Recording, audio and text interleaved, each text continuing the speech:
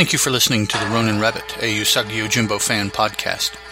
This is episode 92. I am your host, Ed Moore.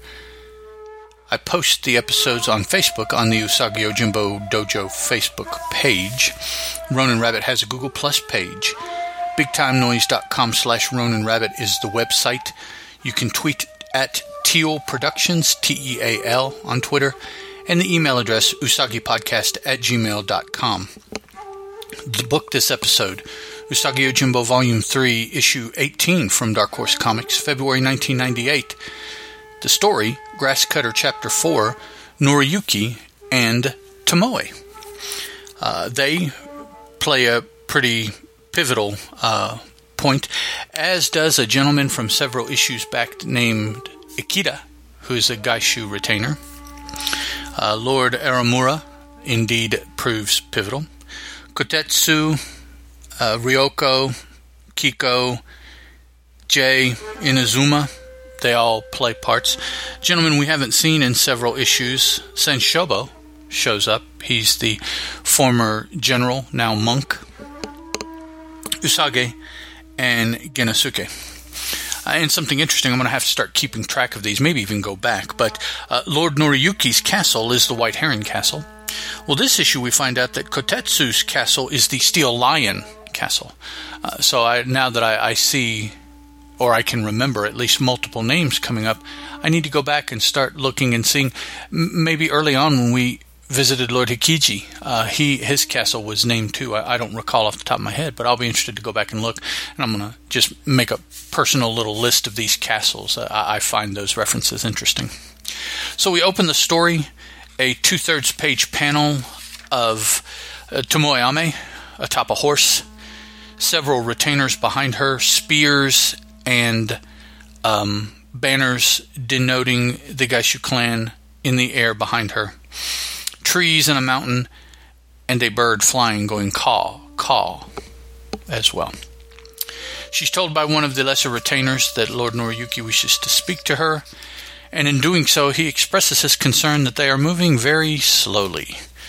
She acquiesces and agrees. Also, she's noticed that most of the entourage that they have are not military, and what military are there look to be ceremonial military and not the hardened shogun fighters she would have approved guarding Lord Noriyuki. Now we find out that Lord Aramura has indicated that the true fighters, the veterans, the rest of the entourage will meet at a waypoint just inside the Gaishu clan's territory before they exit into other clans' territory.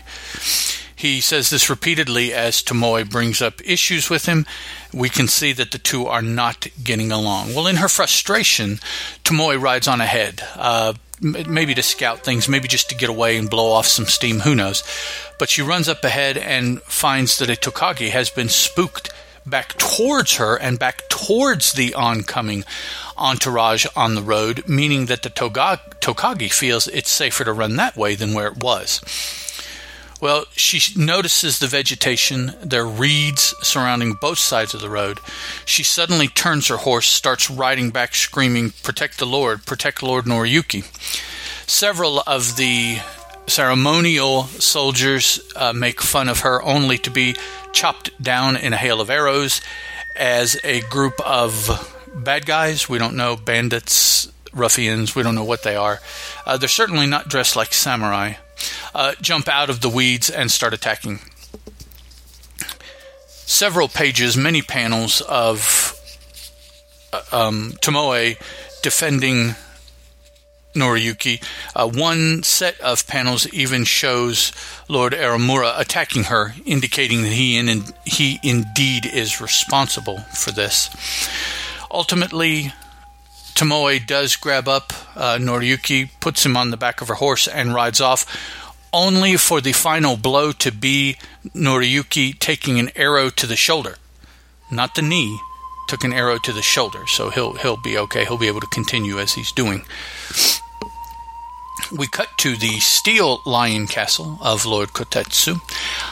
3 days on now, looking for the sword, and they have not found it. So Kotetsu's patience is wearing thin.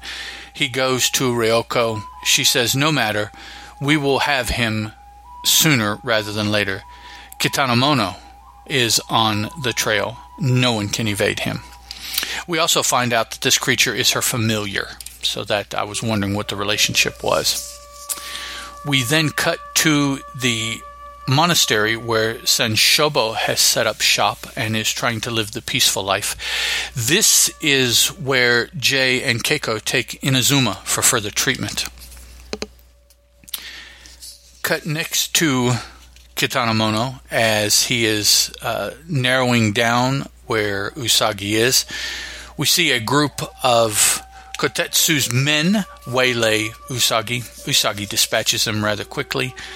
Several panels, 6, 10, 11 panels, and he's gotten rid of like 14 or 15 guys. Questions the last one right before he dies and gets the word Kotetsu out of the man as far as who's responsible, who keeps sending them. Usagi remembers. He says his name was on the conspiracy document to overthrow the shogun. Far-fetched as it sounds, could I be caught up in a plot to reinstate the power of the emperor? And then he considers the sword, which has been bundled, and he's thrown the bundle on his back. Then this truly must be Kusanagi no Tsurugi, the grass-cutting sword. But what should I do with it? And next is a moral conundrum for him.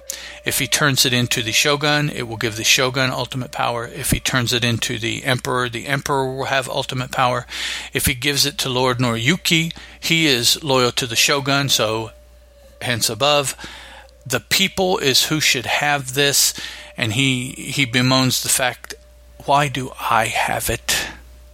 So he's not really sure what he's going to do, but he does know that he needs to get out of sight of Kotetsu's agents because they're trying to kill him. So that's the first matter at hand. After his musings, or maybe interrupting his musings, is an attack by Kitanomono jumping out of the woods. Usagi really doesn't stand a chance because Kitanomono more or less is a demon, is my impression of him being a familiar. I thought familiars were typically animals. But this one does not look like any terrestrial animal I've ever seen. So Kitanomono runs off with the sword, Usagi following. When this happens, Ryoko gets a message from her familiar that it does indeed have the sword and relays this to a much relieved Kotetsu, knowing that his plan will soon come to fruition. We cut next to Genosuke, who is tracking Usagi.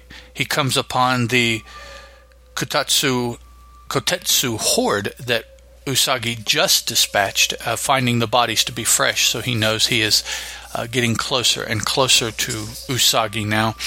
We know, though, that Usagi has kind of taken off running, so it will be that much later before Genosuke is able to catch up. Our final vignette of the story is Lord Noriyuki Tomoyame. He has this arrow in his shoulder, the back of his shoulder, and it's starting to wear on him. He's starting to become less and less conscious. Tomoe realizes that the horse also is in dire straits, so it cannot bear them anymore, but it can still be used. She sets it off as a decoy, hides in the rushes with Lord Noriyuki until the Kotetsu mob that is pursuing them passes. So she wanders, finds a farmhouse, and asks the farmer for help for his lord, because they are still in the Gaishu province. Maybe not by much, but they're still in the province. And we find that this peasant is rather not respectful of Lord Noriyuki nor his power. And as he turns, we find that this gentleman is Akita, the person who, or the general who was responsible for leading a rebellion against Lord Noriyuki's father, which failed, and he decided to, after the failed attempt, in order to survive, all the still living participants faded into the background of normal peasant life to bide their time. And when the time came and the revolutionaries, insurgents, whatever you want to call them, were rounded up, Akita refused because he had made a life for himself, and he no longer wanted that martial life. He wanted the life of a farmer. And so now we find him, and I suppose the story is going to put him in a place to once again, or to finally make the decision as to whether or not he is, a peasant of the Gaishu clan or other.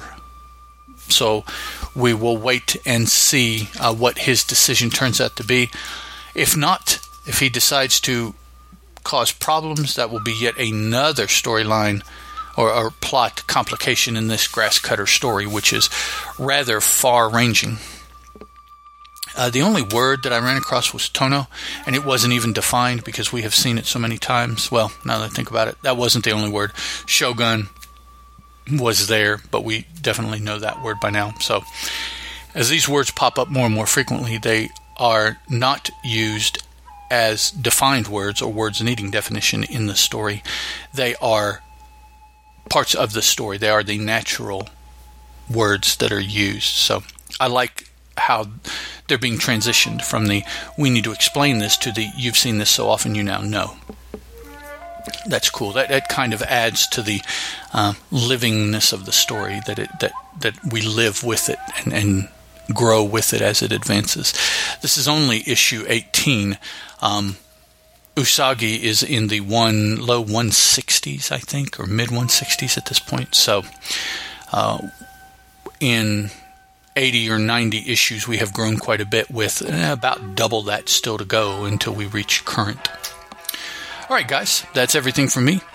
Usagi Yojimbo Volume 3, Issue 19, dated March 1998, is up next. The next Grass Cutter chapter. Talk to you guys then. Ciao.